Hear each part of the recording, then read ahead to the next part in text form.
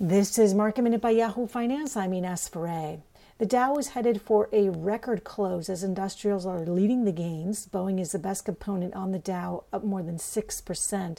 Home Depot is seeing a second day of losses. It reported its quarterly results yesterday. Lowe's had a strong quarter, which it reported today, but the company has warned about margin headwinds. Tesla is on watch today. It's in the green after having declined 4 sessions in a row tied to the movements of Bitcoin. Bitcoin is rebounding today. And Workhorse is under pressure for a second day in a row. Over the last 2 days, this electric vehicle company is down about 50%.